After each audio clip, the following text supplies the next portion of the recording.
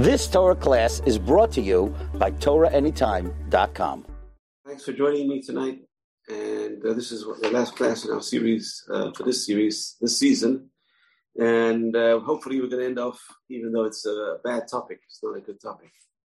And hopefully it's going to end off with being a very good topic, Bezrat Hashem. And why? Because when things break, it's a sign of deeper symptoms. When things break and things are not going well, it's a sign of deeper symptoms. And we're going to discuss some of these symptoms today. What is going on? What do we do wrong? What can we fix? And this really applies to all of us. It doesn't just apply to Am Yisrael in general, which obviously it does, but it applies to each one of us in our own different ways. But let's go back to a little bit of history, a little bit of Jewish history. Unfortunately, Jews have got a very long history, which is good, but the bad part is a lot of bad in the history. So we're going back to bad events, the Northern Kingdom of Israel, going back to 732 BCE. This is 2,732 years ago. We know Moshe Rabbeinu got the Torah around 3,300 years ago. And here we are, and in 732 BCE.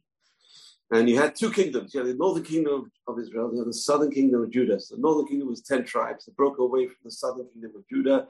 They broke away from the grandson of King David. And they started their own kingdom, Jeroboam ben Nevat. Unfortunately, the kingdom of Israel split into two.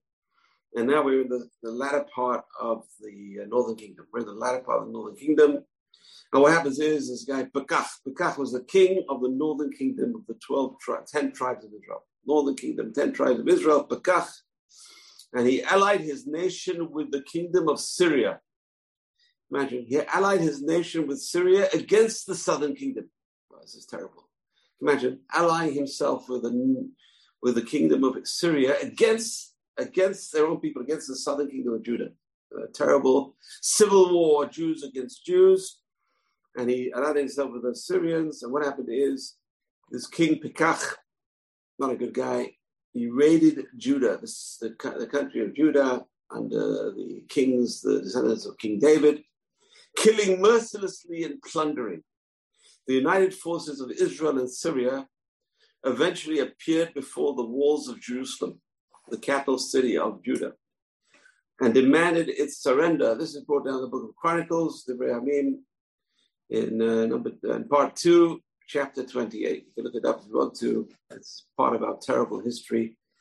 And Israel is, can you imagine, Israel continued to exist. Now what happened was King Ahaz of Judah.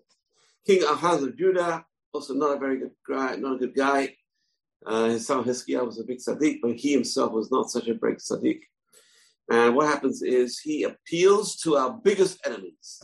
Who are our biggest enemies at that time? Assyria. Assyria was one of the strongest powers at that time. The king was Tiglath-Pileser. Tiglath-Pileser, come and help us against the Syrians and against the northern kingdom of Israel. I'm going to send you lots of money. I'm going to send you gold, silver, the Beit HaMikdash. He emptied out the gold and silver, sent it to Tiglath-Pileser. And Tiglath-Pileser was only too glad to fulfill this wish of the king of Judah.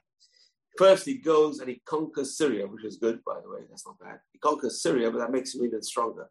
He conquered Syria, then he came down to Israel, the northern kingdom of Israel. He attacked Israel. He took Gilad and the Galil, including all the tribes of Naphtali, and deported the people to Assyria.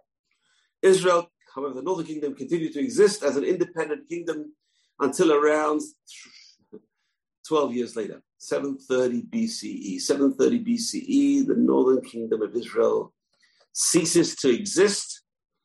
It was conquered by Sargon II of Assyria. Sargon II of Assyria conquers the northern kingdom of Israel, and they take all the Jews, it says 27,290 Jews from the capital city of Samaria, Shomron. Obviously, there were many more Jews were taken into captivity in Assyria. And a lot of them were brought back, the Torah tells us, by Yirmiyahu, Jeremiah, the prophet, brought back a lot of the lost tribes. And the ones who didn't come back are known today as lost tribes. The lost 10 tribes of Israel, they're gone. We don't know who they are. They're probably mixed into the populations of Afghanistan, Pakistan, India, and so on and so forth. They're mixed in. So anyway, so Israel is gone. What caused the northern kingdom of Israel to be destroyed? And the answer is a civil war. Israel allied with Syria against Judah, against the southern kingdom of Judah. Amazing. So we see over here that the detriments of a civil war, Jews against Jews, terrible. But Israel will never know, will never ever know this idea of a civil war among us. But Israel will never know this in our time and not after our time. Israel, we see this, the first consequence of a civil war is the loss of a whole kingdom of Israel. 10 tribes gone. 10 tribes are gone because of the civil war. And what happened is they appealed to an outside power. So northern kingdom of Israel appealed to Assyria. Southern kingdom of Judah appeals to Assyria. Syria and Assyria, they come, no problem, we'll come join you. Anything to beat Jews, no problem, we'll come and join you. Anyway, this same scenario repeats itself during the Second Temple period. Let's move on to the year 67 BCE. 67 BCE, not so long ago. Only 2,067 years ago, not much, not a bit more because we're now 2023. It's hard to imagine. 2023. So at 23 years, you get to 2,090 years ago. 2,090 years ago. That's it. 2,090 years ago, the righteous queen Shalomi Hamalka, Shlomzion Hamalka, she was the widow of not such a great guy, Yanai Hamelech, King Yanai. Yanai was one of the descendants of the Maccabees. So the Maccabees were Tzaddikim. They originally were Tzaddikim. They were a line of priests. Now, in Jewish law, priests are not allowed to be kings, but they took over the kingship, unfortunately, and Yanai Hamelech, King Yanai, was a descendant of the priests, and he was the high priest. Some people say Yochanan, the high priest. And he was no other than Yochanan, high priest, and he was also the king of Israel, of Judah at that time, and he was the one who conquered the kingdom of Edom. Edom were, descendants of Esav. Romans were also descendants of Esav. He conquers the kingdom of Edom, and it's the only time in our history, we have to really repeat this, the only time in our history where Jews actually forcibly converted another people. Never happened before, never happened after, and it's the only time in history. Yanai Hamelech conquered Edom. Edom were descendants of Esav, and he said, the only way we're going to really conquer Edom is if we make them convert to Judaism. Now, you cannot make people convert to Judaism. Why? Judaism is hard enough. If you're voluntarily born a Jew, how many Jews keep Judaism to the letter? You can imagine converting people by the sword to be Jewish. And obviously it's not going to work, and it didn't work. And some of our greatest enemies were caused because of this conversion, this mass conversion by Edomians. One of them was a guy called Antipater, remember that name? And his son Herod. Oh gosh, that's Herod. Herod the Great, so-called Herod the Great, who renovated the Second Temple, wasn't such a great guy. We're going to talk about. But anyway, what happens is that he dies, Yanai Hamelech, King Yanai dies, and his Tzedeket wife, his wife was a big Tzedeket, righteous woman, and we have a street named after her in Yerushalayim, Kodesh, called Shlomzion Hamalka. Shlomzion Hamalka is just off Jaffa Road. If you know Jaffa Road's main street in Yerushalayim, Rehov Yafo, and right off there is Shlomzion Hamalka, named after this righteous queen, the widow of King Yanai, and she ruled for like 12 years. It's like the heyday of the Maccabean period, her rule. Amazing woman. Unfortunately, she had two sons. Well, it's fortunate, unfortunate. The unfortunate part is when you have two sons who both want to be kings, you're in trouble. We're in big trouble. The oldest son, Hyrcanus, was appointed high priest. And when Shlomzion Hamalka died, he became the king. Now, unfortunately, his younger brother, Aristobulus, was not very happy about this. Aristobulus raised an army to fight Hyrcanus. Imagine, Hyrcanus against Aristobulus. Two brothers, descendants of the Maccabees, are fighting each other to be kings of Judea. Two brothers, unfortunately, tragic. So what happened? As in previous cases, what do? They can't beat each other. One wins, one loses, one wins, one loses. They can't beat each other. What they do? They go and appeal to the nearest power. Who is nearest power? Unfortunately, the Romans. The Romans had conquered Syria. The Romans had conquered whatever is Turkey today. It was a big empire. The Romans had a massive empire. They were already in the north of Israel. So these two brothers sent delegations to who was the general of the Romans in the north? Pompey. Have you heard of Pompey? Pompey, the city of Pompey was named after him. Pompey was this great general who became the king eventually, Caesar. Pompey and he gets delegated. He actually got 3 delegations from Jews. He got a delegation from Hyrcanus, who was the original king and the high priest. He gets a delegation from Aristobulus, the brother. Can you help us against my brother Hyrcanus? That's not what he's doing. And he gets a delegation from the rabbis. The rabbis say, don't listen to the previous 2 delegations. Put us in charge of Israel. Make the Sanhedrin in charge. Let's get rid of these rotten Maccabean kings and become in charge. So he got 3 delegations. And you know who he chooses? He chooses the weakest leader. The weakest leader was Hyrcanus. And he's a smart guy. He says, I'll choose the weakest guy. And this way I'll be the real power behind the throne. Pompey comes in. He comes into Israel. He comes into Judea. He comes into Jerusalem. He conquers the Beit HaMikdash. He kills like 12,000 Jews. No problem who defended the Beit HaMikdash. He goes right into the Beit HaMikdash. He goes into the Holy of Holies, but he doesn't do anything. Pompey does not do anything to the Beit HaMikdash. He never ransacked the Beit HaMikdash. To his credit, what does he do? He left just like he came, but now he puts the weaker brother, Hyrcanus, on the throne. He puts Hyrcanus on the throne of Israel. Aristobulus he captures, takes him to Rome, and he's paraded down the streets of Rome, the big loser. Aristobulus, the big loser, and Hyrcanus taken in charge. But really, who is the power behind Hyrcanus? It's the guy I mentioned before, one of the converts by the sword of Hyrcanus' father. His name was Antipater. Antipater, I don't know what his real name was. That's his name. We call him by Antipater. And he becomes the real power behind the throne of this weak king Hyrcanus. He marries his son Herod off to Hyrcanus' daughter Miriam.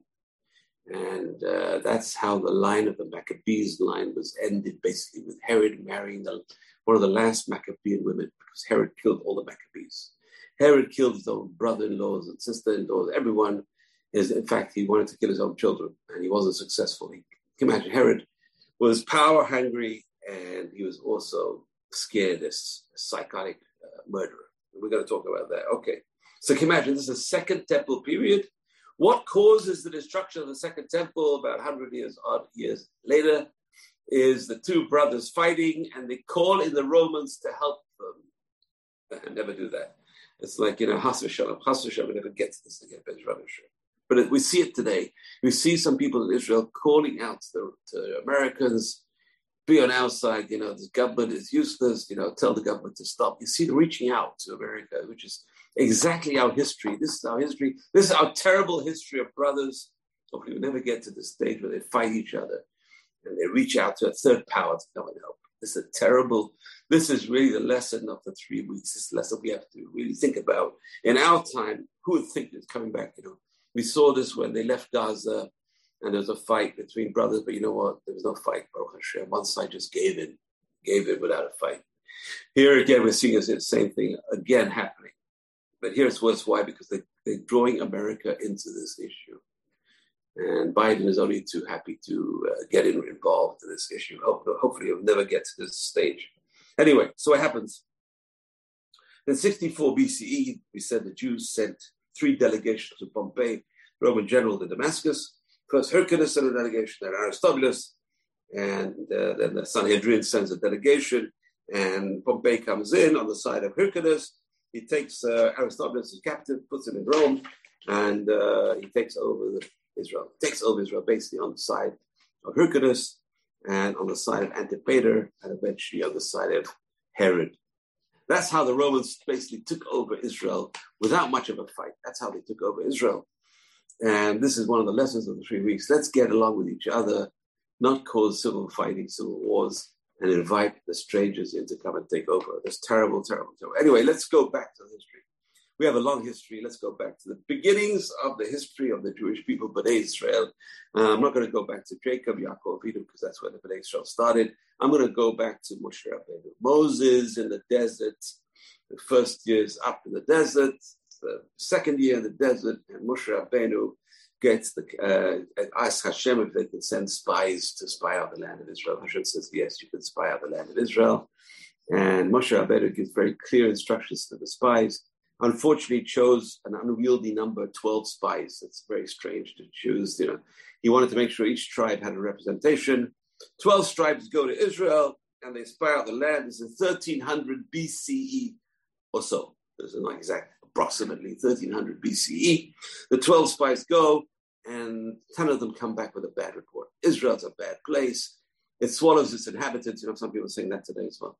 It swallows its inhabitants, and the giants are there. We will never be able to take it. The fruits are weird. They get brought back the fruits to show how big these fruits are. They're unnatural. It's an unnatural country, unnatural people. We can't take it over. God can't even take it over. And they came back, and all the Jews started crying the night of Tisha B'Av. The first Tisha B'Av, we cried for nothing. Hashem says, you cry for nothing, I'll give you something to cry about. Never cry for nothing. A Jew should never cry for nothing. No one ever should cry for nothing. Never, never, never, never. We have to always look at the good in our lives, never cry for another lesson. So civil wars, never. Crying for nothing, never. Okay, you want to cry in prayer and pray to God, but never cry for nothing. Okay, the tears are wasted, just wasted tears. And they cause Hashem to say, oh, you're not happy for no reason, and you're not happy, I'm going to make you more happy. Terrible, terrible, terrible. So what happened is, Hashem says, 40 years in the desert, and the people under 20 are going to go into Israel, and all the women who never sinned, the women never sinned. The women, all the ages went into Israel, and under 20s would go into Israel. But 40 years in the desert, punishment for the 40 years of wandering, the whole generation, all the men are going to pass out, they're going to die out. That was the night of Tisha B'Av. And the first night of Tisha B'Av, where crying started. That's where the crying started. The second period of crying on Tisha B'Av was the destruction of the first temple in 586 BCE. So we said that around 720 BCE, the kingdom of Israel was taken away. But the kingdom of Judah lasted another approximately 200 years. Baruch Hashem. And what happened is the Babylonians come in, and they take over Israel. They don't destroy the temple yet. They give Israel in the hands of the kings, the last kings in Israel, who rebelled against the Babylonians, against the advice of Jeremiah the prophet. He said, just give in. They won't hurt the Beit HaMikdash. You'll have limited self-control, self-rule, and just pay their money, pay their taxes, and they'll leave you alone. But unfortunately, the last kings of Israel, Judah, did not listen to Jeremiah. Terrible, terrible, terrible. They rebelled. They took oaths to the king, and they rebelled against king of Babylon, Nebuchadnezzar, and he sends in his general Nebuzaradan to take and control everything, destroy the Beit HaMikdash, unfortunately, with a lot of bloodshed. So the Khurban Beit HaMikdash, the first destruction of the first temple, 586 BCE, the times of King Sidkiyahu, who he captured, and terrible, I can't even talk about it, what he did to him. He blinded him, but first he killed his children. He saw his sons being killed. Terrible, terrible. Anyway, so the 10th of Tevet, which is why we fast the 10th of Tevet, the Babylonians besieged the city of Jerusalem, the first temple, and the siege lasted for 2.5 years. Can you imagine? Besieging Yerushalayim for 2.5 years. That's how strong Yerushalayim was. The walls, amazing. 2.5 years it lasted. And finally, the temple was taken on Tisha B'Av, and thousands of Jews were slaughtered, enslaved, or exiled to Babylon. And that's how my family ended up in Babylon for thousands of years. We were in Babylon for, 2,000 odd years. It's crazy, crazy period. So it's more than 2,500 years. Imagine my family's in Babylon. So finally, my great-grandfather moved to Israel in the 1850s. That's amazing. Anyway, so that's the Khurban Bayit Rishon. Number 3, Khurban Bayit Sheni, the second temple was destroyed. Unfortunately, 68 CE, or some people say 70 CE, on the 17th of Tammuz, the Romans broke the walls of Jerusalem. Now, why did they break the walls of Jerusalem? Because again, the Jews, I don't talk about how bad, they're fighting each other. The Zealots are fighting each other. They burn all the food supplies in Jerusalem. They had enough food to last for a couple of years. The Zealots want to fight the Romans. It was a disaster. It was a disaster. Jew against Jew again. If you want to believe the account of Josephus, it says when the Romans came to besiege Jerusalem, they found blood trickling under the walls of Jerusalem. Who is the blood coming from? Jews against Jews fighting inside this. Hard to imagine. Fighting inside the city. They're fighting over the food supplies. They're destroying each other's food supplies. Terrible. It's hard to imagine. Okay, so the two big guys, Bar Giora and Yochanan of Gush Chalav, these two leaders of the Zealots, at each other's throats, and they were both captured by the Romans. And believe me, the Romans did not spare them. One was thrown to the lions, one was crucified. I know it was public. It was a public humiliation. Anyway, the second temple was destroyed on the 9th of Av after desecrating the sanctuary, a terrible desecration of the sanctuary.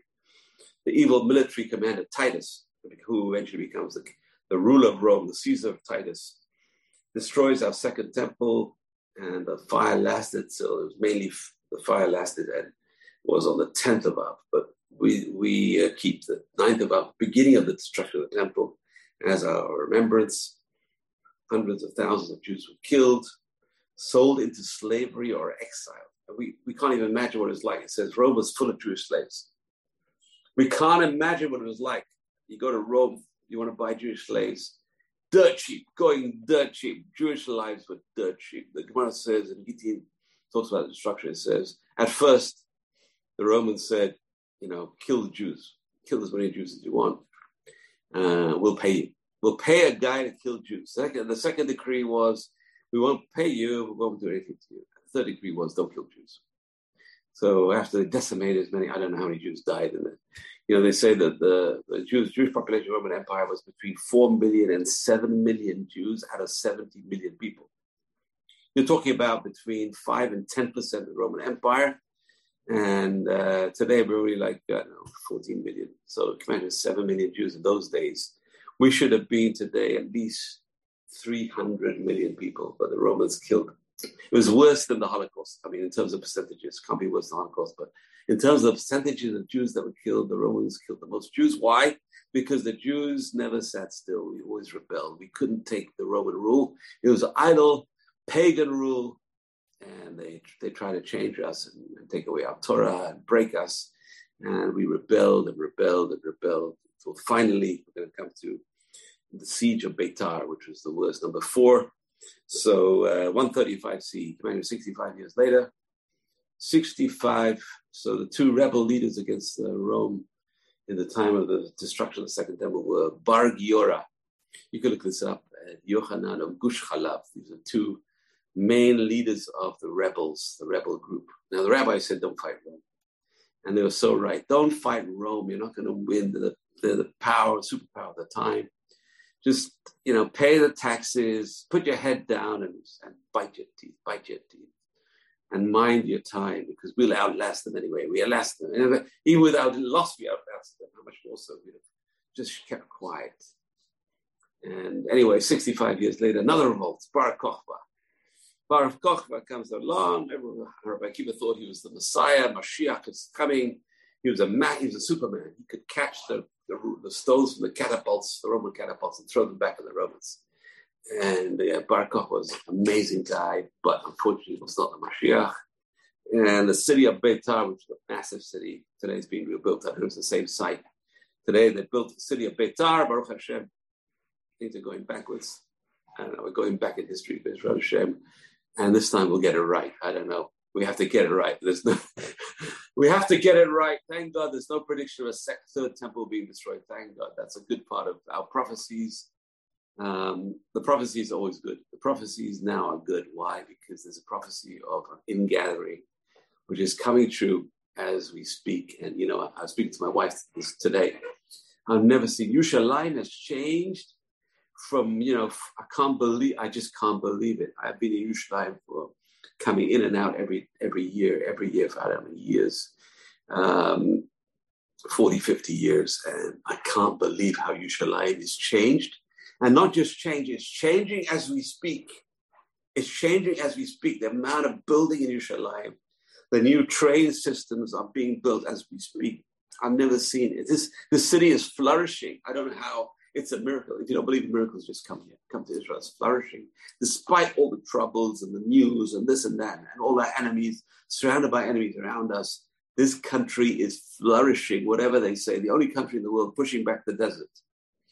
Hard to imagine, right? The only country in the world pushing back the desert is Israel. It's hard to imagine. The only country in the world pushing back the desert with all the troubles and everything. It's a miracle. You walk around the street, building, construction, cranes, everything. Unbelievable. People bustling in. The buses are full and the stores are full and it's amazing. You can get whatever you want over here.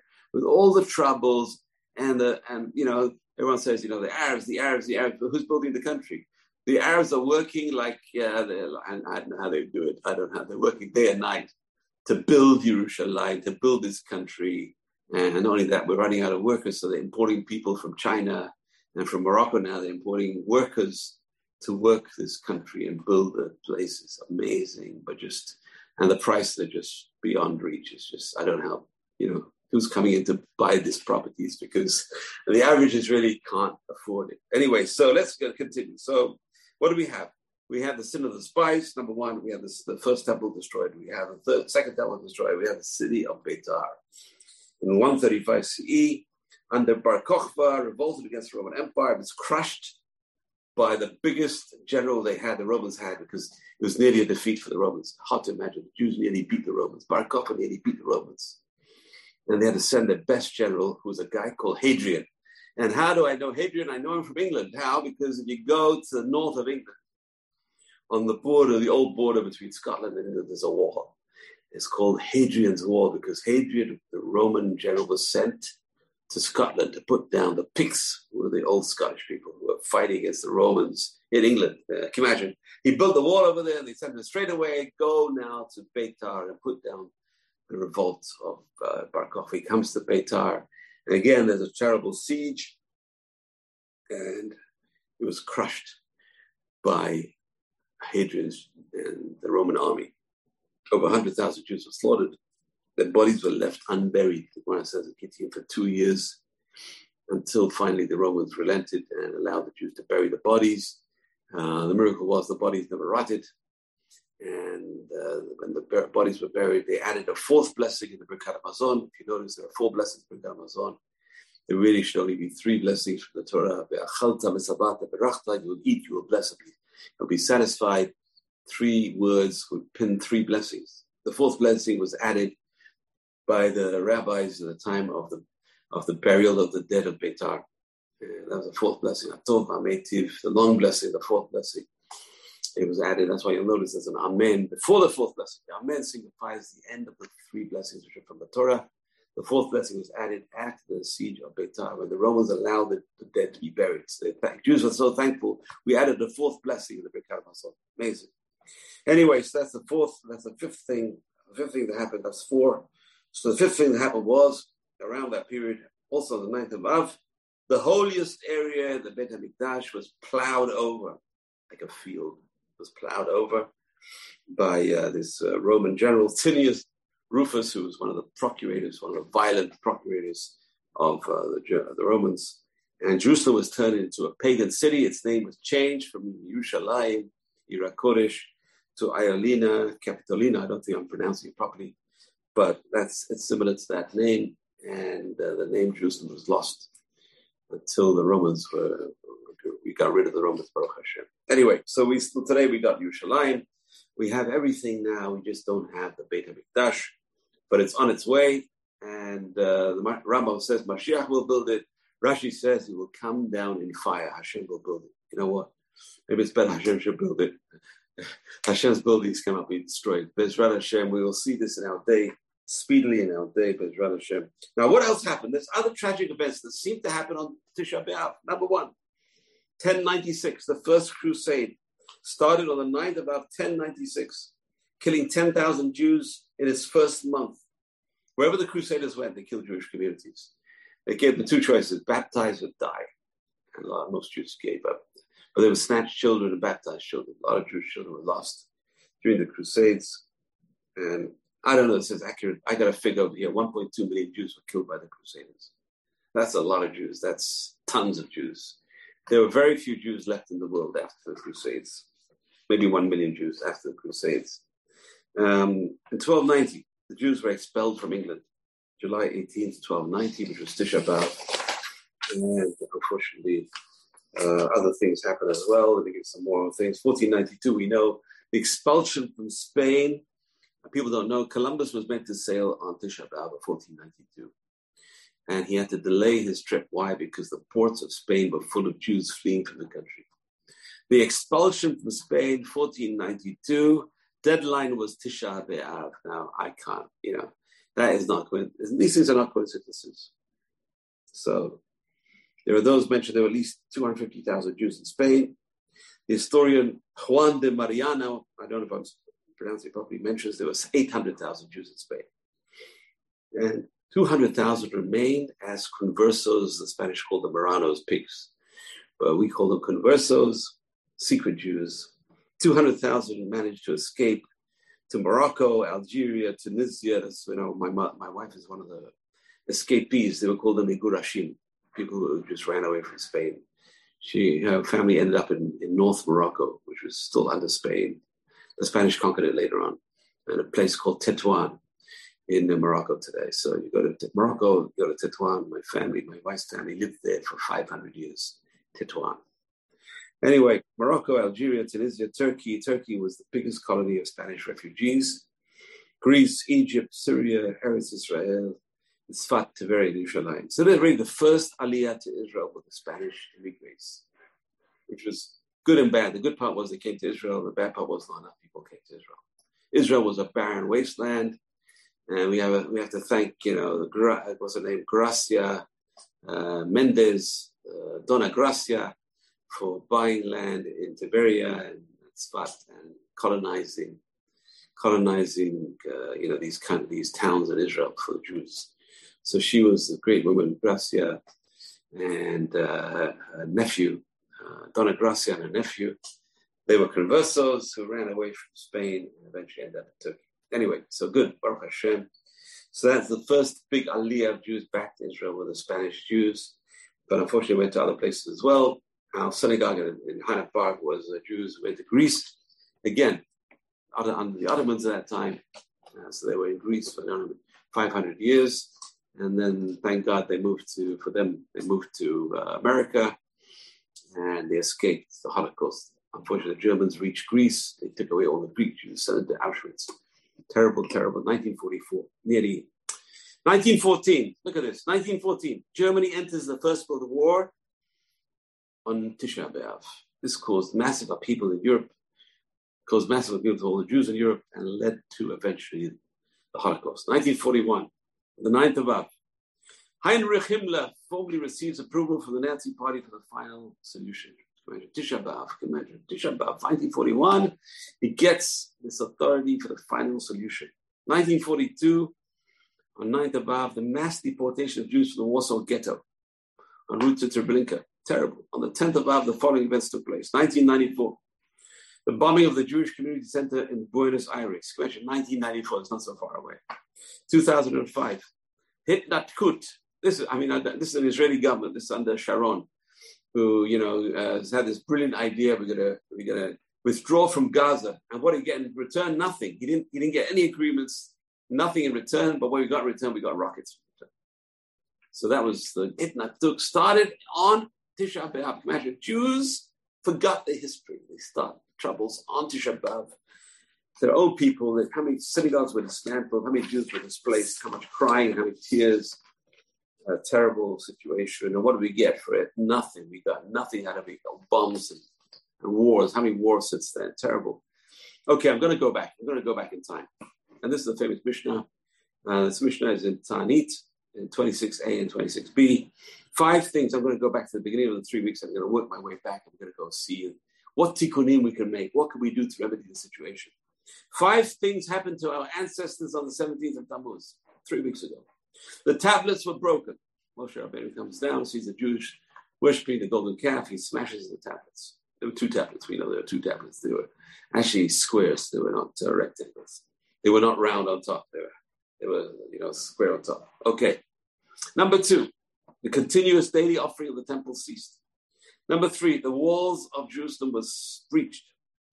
Number 4, Apostomus burned the Torah, whatever that means, we're going to see. Number 5, a graven image was set up in the temple. Okay, those are 5 things that happened on the 17th of Tammuz. But let's go through them very quickly and see what we can do for ourselves. What can we learn from that? First one offers us an insight into the dual nature of all things that break in our lives. The breaking of the tablets. On the one hand, a broken thing is not a positive experience. On the other hand, when something breaks, it's a signal, it's a symptom that warns us there's an underlying problem. Had it not cracked and broke, we would never know that we have damage that we have to repair. So the cracking, the smashing of the tablets. Moshe was actually expressing the true nature of the people's relationship with God as a result of building the golden calf.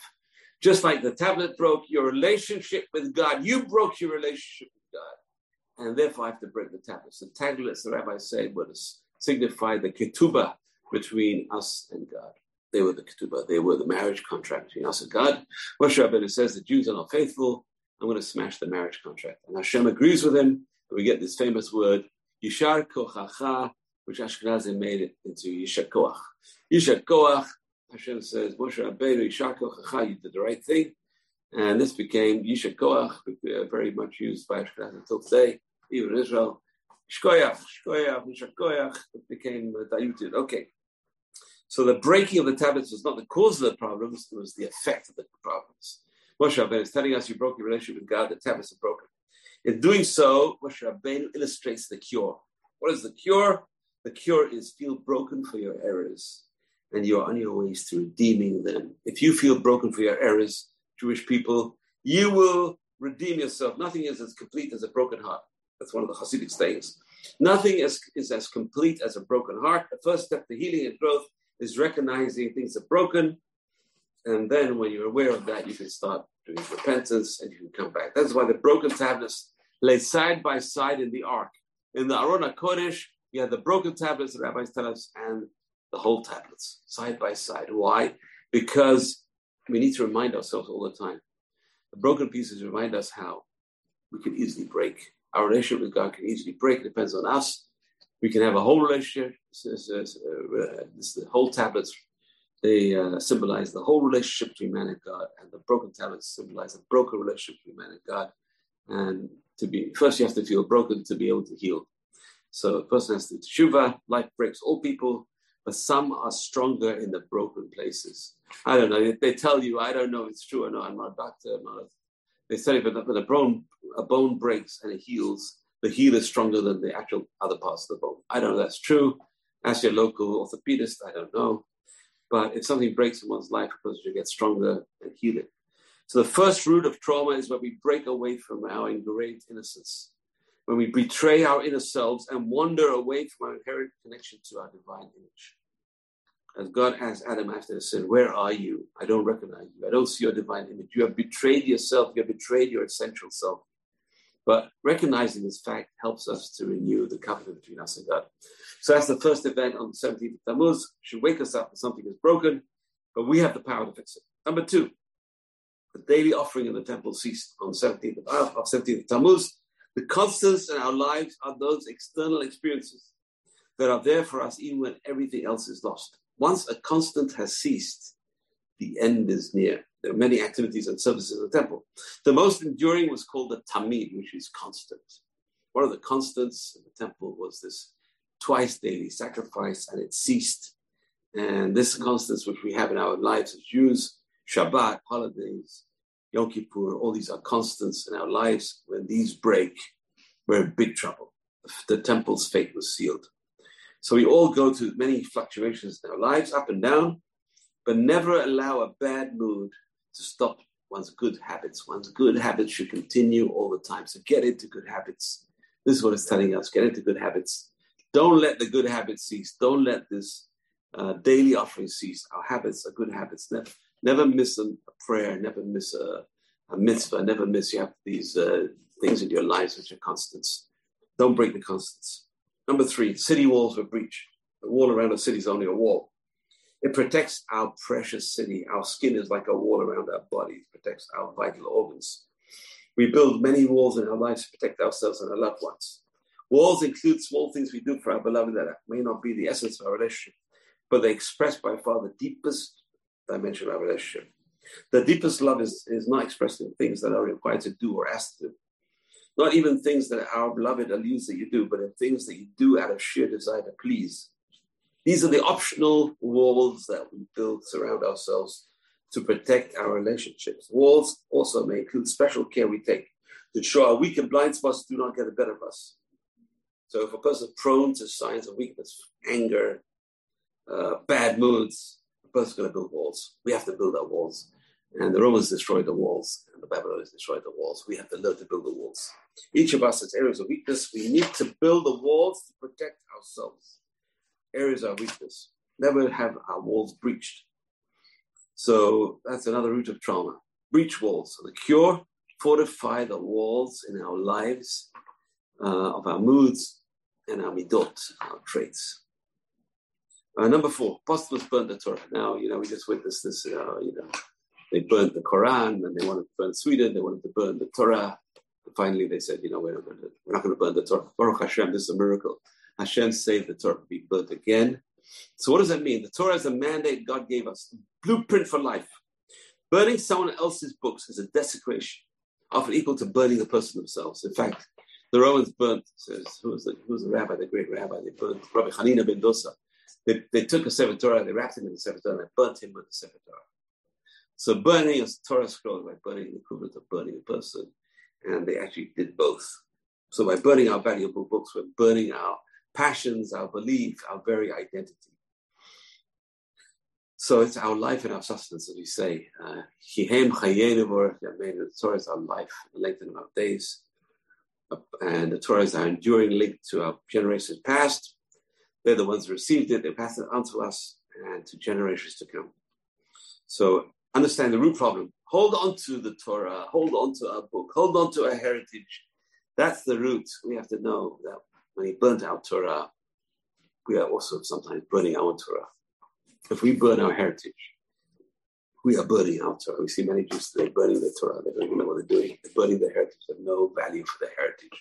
We have to appreciate our heritage and get it strong. Number 5, a graven image. An idol was placed in the sanctuary. A true enemy would like to start at the heart of the adversary. When they teach you shoot, they teach you shoot at the heart. Shoot at the heart of the other guy. It's a big area. It's easier to shoot than the head. So each one of us has a very pure place in our heart and soul.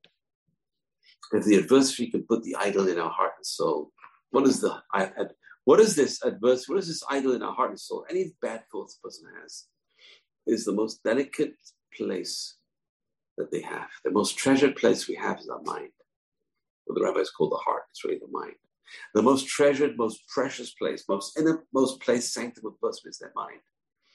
Our thoughts that go into that mind are the idols sometimes we place in the mind. A person has immoral thoughts. A person who has idolatrous thoughts. A person who has unethical thoughts. These are all idols in a person's mind.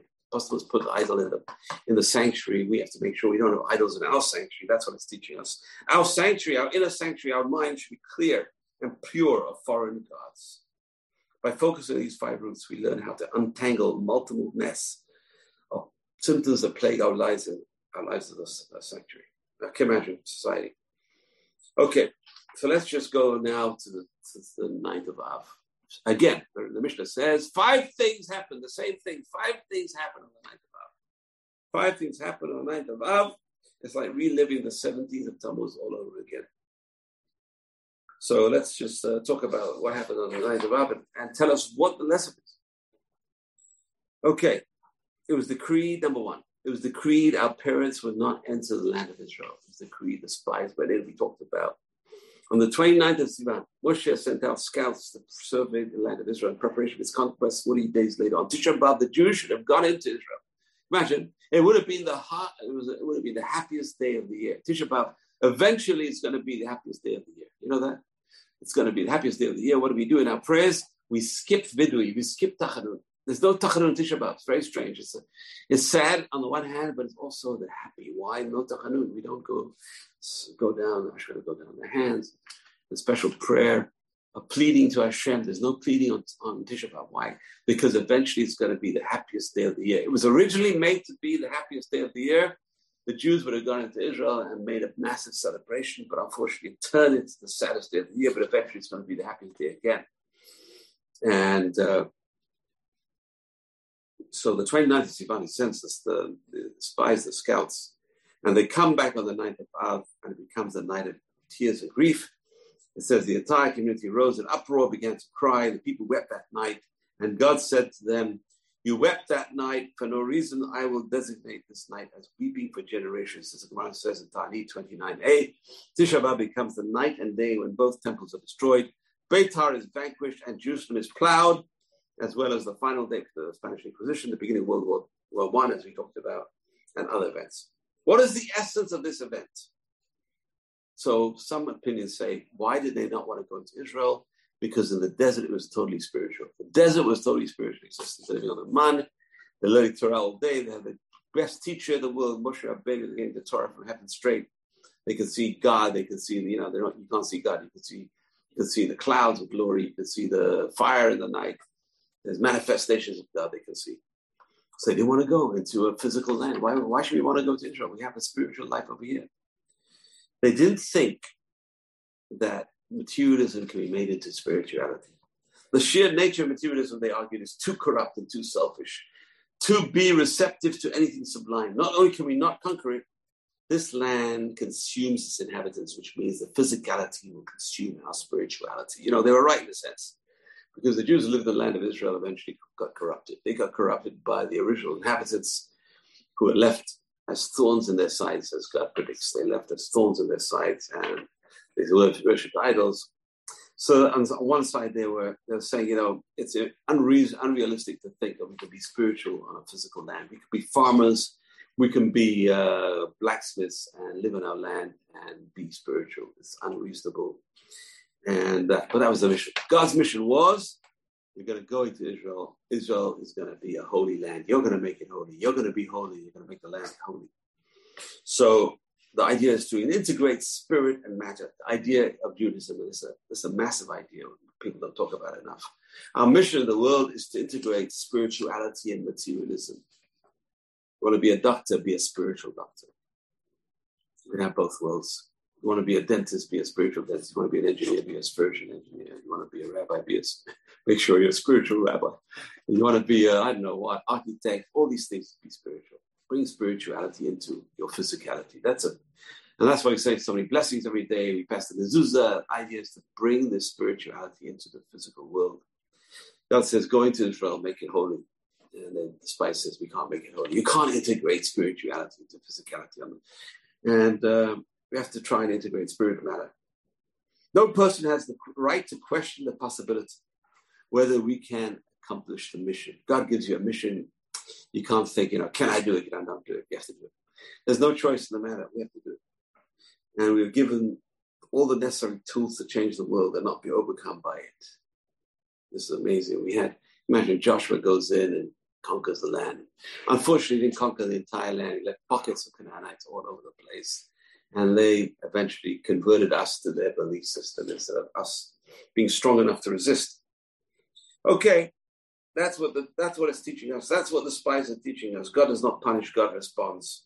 The universe is one of cause and effect. You, the people, don't want to enter the promised land. You don't believe all my promises to you and your ancestors. You're overcome by fear. That demonstrates you are unable and don't deserve to enter the promised land. So that's amazing. They weren't allowed to enter. That whole generation had to die in the desert. All the men had to die in the desert. It is your own weakness and fears that projects and does not allow you to enter and conquer the land. As a result, this fear, this weeping for no reason will cause you to weep for generations, neither to Shabbat.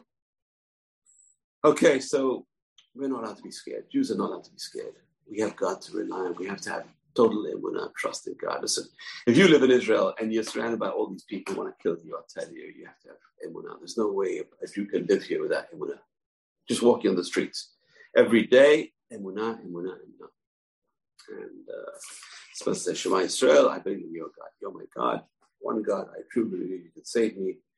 And you're going to save me, and you will save me, and you saved us through the centuries. But there's another point over here I want to make is, unfortunately, is this, we have to go to the promised land. This is the sin of the spies. The sin of the spies says, we'd rather live in exile. We'd rather live in, go back to, the two bad guys, Natan and Abiram. They told Moshe, you took us out of the land of milk and honey.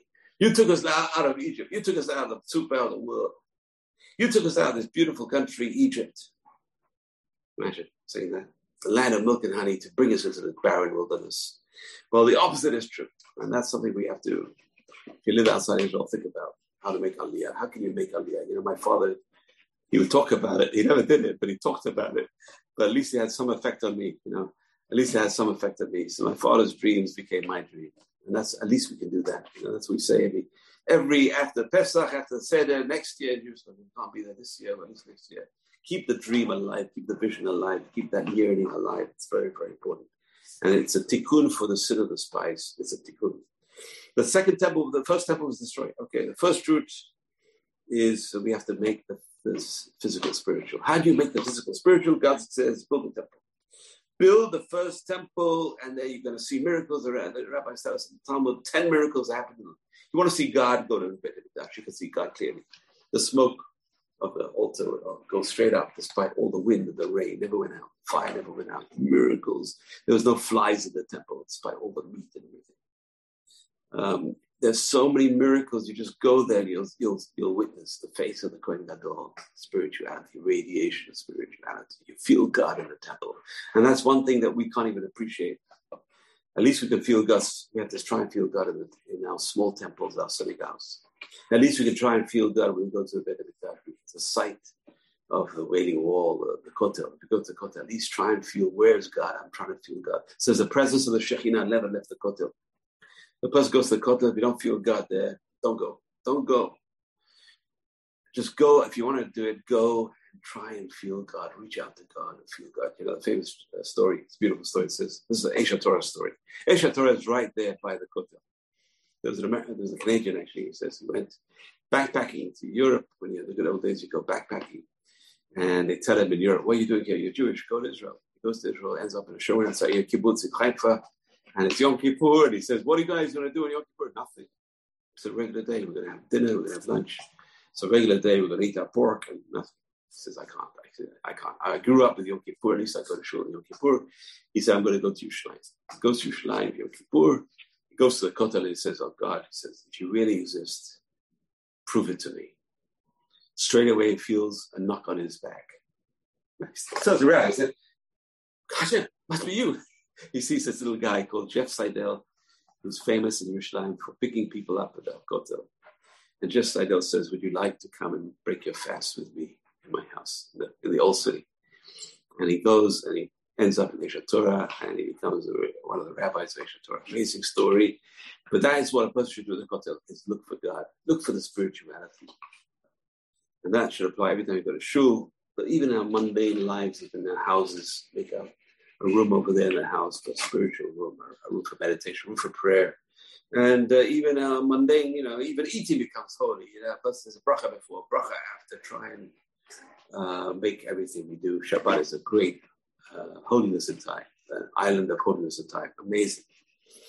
So the first temple was destroyed, this beautiful edifice, which was built by King Solomon and renovated by the people later on.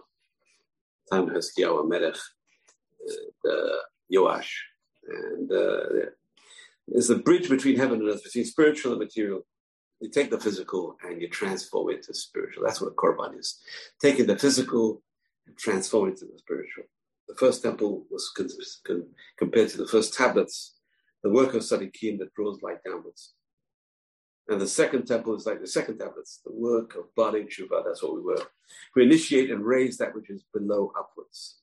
The first temple was destroyed because of sins between man and God, the rabbis tell us. Shema'an Yoma 9b. The second temple primarily because of baseless hatred, which we have talked about. In the split between heaven and earth, the first step is when we disconnect from God. If we disconnect from God, God disconnects from us. Whatever we do is midah connected midah. If we walk a step away from God, God says, you walk a step away from me, I'm going to walk a step away from you. And this way, we're going to be 2 steps away from each other. So everything we do has a repercussion in the spiritual world. Everything we do, Hashem mirrors. You give tzedakah, you get. Amazing. I've tried this. It works all the time. You give, you get. You give, you get. You give, you get. I had a friend of mine who we grew up together, and when he heard the rabbi, rabbi would talk, and he was go to rabbi's speech at that time. He said, there's certain things that increase a person's wealth. Number one is washing hands for bread with a lot of water. So this guy, sure, he used a lot of water to wash his hands for bread. Another segula for a lot of money is giving tzedakah. So he made sure he gave a lot of tzedakah. And today he's driving his Rolls Royce. Okay, so this works. You give, you get. You reach out spirituality. Hashem says, you want spirituality, I'll give you spirituality. You want to understand my Torah, I'll help you understand my Torah. You want to get close to me, I'll help you get close to me. That's the idea. And that's the idea of the first Beit HaMikdash, which unfortunately is we broke the rules. We broke away from God. God says, I break away from you. So what happens is they go into exile, only 70 years in exile, piece of nothing, cheered, a piece of cake, go to exile in Babylon, 70 years, and then they come back. Ezra and Nehemiah come back. It's 40,000 Jews, that's it. 40,000 Jews go back to build the second temple, that's it. The vast majority of Jews stayed in Babylon, just like today. The vast majority of Jews stayed in Babylon. Actually, it's better today than it was then. The vast majority of Jews say we'll stay in the superpower of the world, Babylon, and the Persians. The Persians are good to us. In fact, even the king of Persia was the son of Esther, a Jewish woman, and they're good to us. And in fact, the Persians helped us rebuild the temple. The second temple was rebuilt with Persian help from Esther's son. Gave us money, whatever they took, the Babylonians took away from the temple, they gave us back, and more. They helped us to rebuild the temple. Anyway, the second temple is a work of Baalei Tshuva. Baalei Tshuva, why? Because the first temple is we're all religious. We built the temple with religiosity, and now they broke the first temple broke. We broke our relationship with God. Now we're coming back to Baalei Tshuva. We're going to build the second temple. It says the second temple was a small visage of the first temple. It was like a tiny part of this. The miracles that happened in the first temple never happened in the second temple. We never had the Aron HaKodesh. We never had the Ten Commandments. They were hidden. It was hidden by King Josiah. The rabbis tell us in the Gemara, and we didn't have it in the second temple. Second Commandments, you walk into the Holy of Holies in the second temple, all you would see is this stone. That's probably the place where the Arabs built their dome, the mosque. It's not really the mosque, it's the Golden Dome. Where there's a stone, a rock, the holy rock they have is really probably the rock where the ark was resting. Because that's all they saw. When you go into the Holy of Holies in the second temple, there was nothing there, just a rock. That was the rock. So it's the foundation stone of the world, whatever it means. That's where the Aron HaKodesh was meant to rest. So it's a small part of the first temple's holiness. So the second temple was destroyed. It was the effects of the schism between matter and spirit that continued to deteriorate. And what deteriorated was our relationships with each other. Now, the first temple, what deteriorated was a relationship with God. The second temple was the deterioration of relationships with each other. And we're still going on. This is still going on today. Don't think this has been fixed. Yeah, if it's fixed, the temple would have been rebuilt already. But it hasn't been fixed. We still don't get along with each other. And husband and wives don't get along. Unfortunately, we have to really work on our relationships with our spouses. We really have to give in. If you give in, you're strong, you're not weak. If you give in, you're strong, you're not weak. Be the first to give in. Be the first to make peace. It's so hard. It really is hard. Try and smile and be gentle and speak softly. Yeah, these are all, a person's got to know how to handle their spouse. They've got to know how to handle crisis in the family.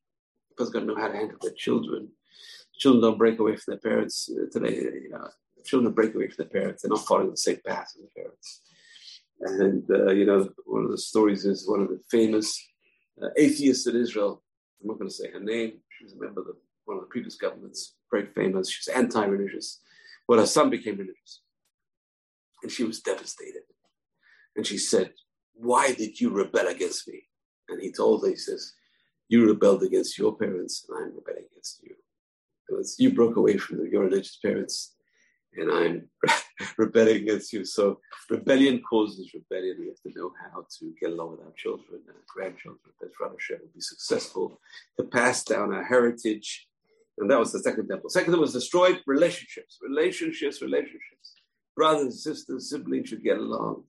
Parents and children should get along. Spouses should get along. Everyone should get along. Bezrat Hashem, let's work on it. That's our schism today. That's where we're going. That's where we're at fault today. That we're still in this period of the second temple destruction.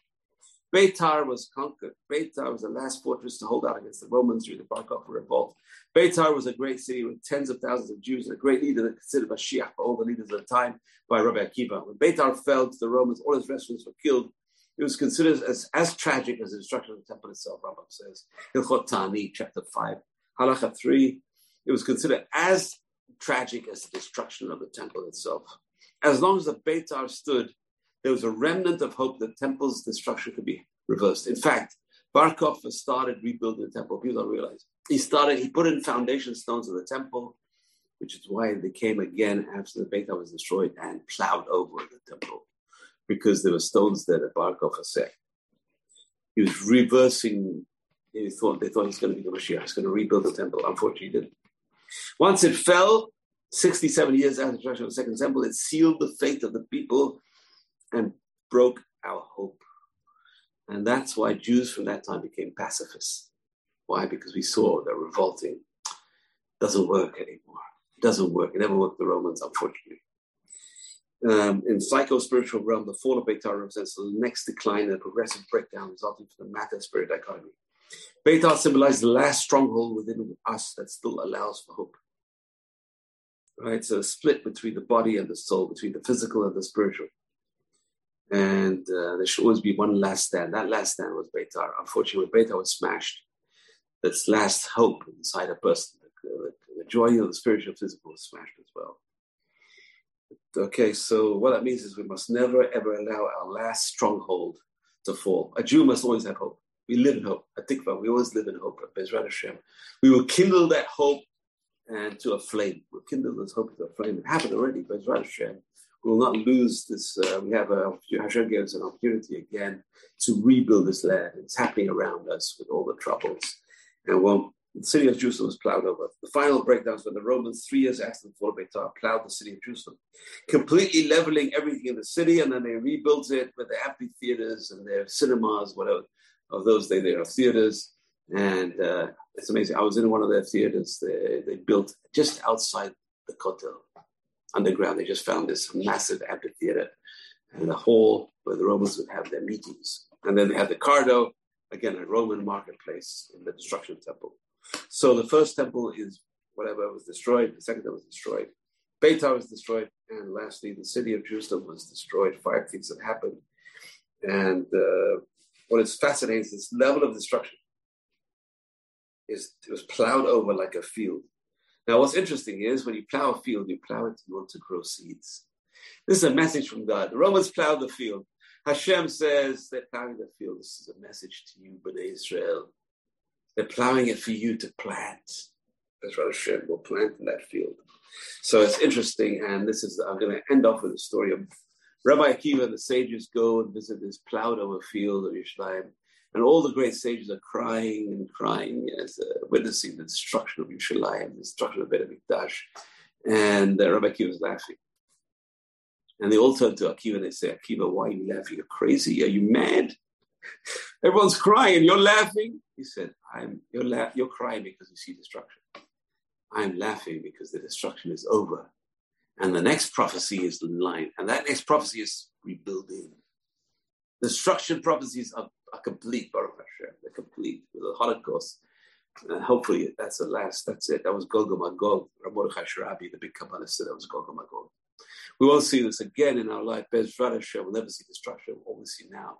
We can look forward to rebuilding, but it still hasn't happened. And we have to do that tikkun of sinat hinam, undeserved hatred should be love, and getting along with each other. Let's start with the microcosms, our families, our spouses, our children, our grandchildren, our parents, and our brothers and sisters. Bezrat Hashem. Oh, we're over time. Last class of the series. And forgive me, please. And Bezrat Hashem, we'll see you again. We'll meet again. You've just experienced another Torah class brought to you by TorahAnytime.com.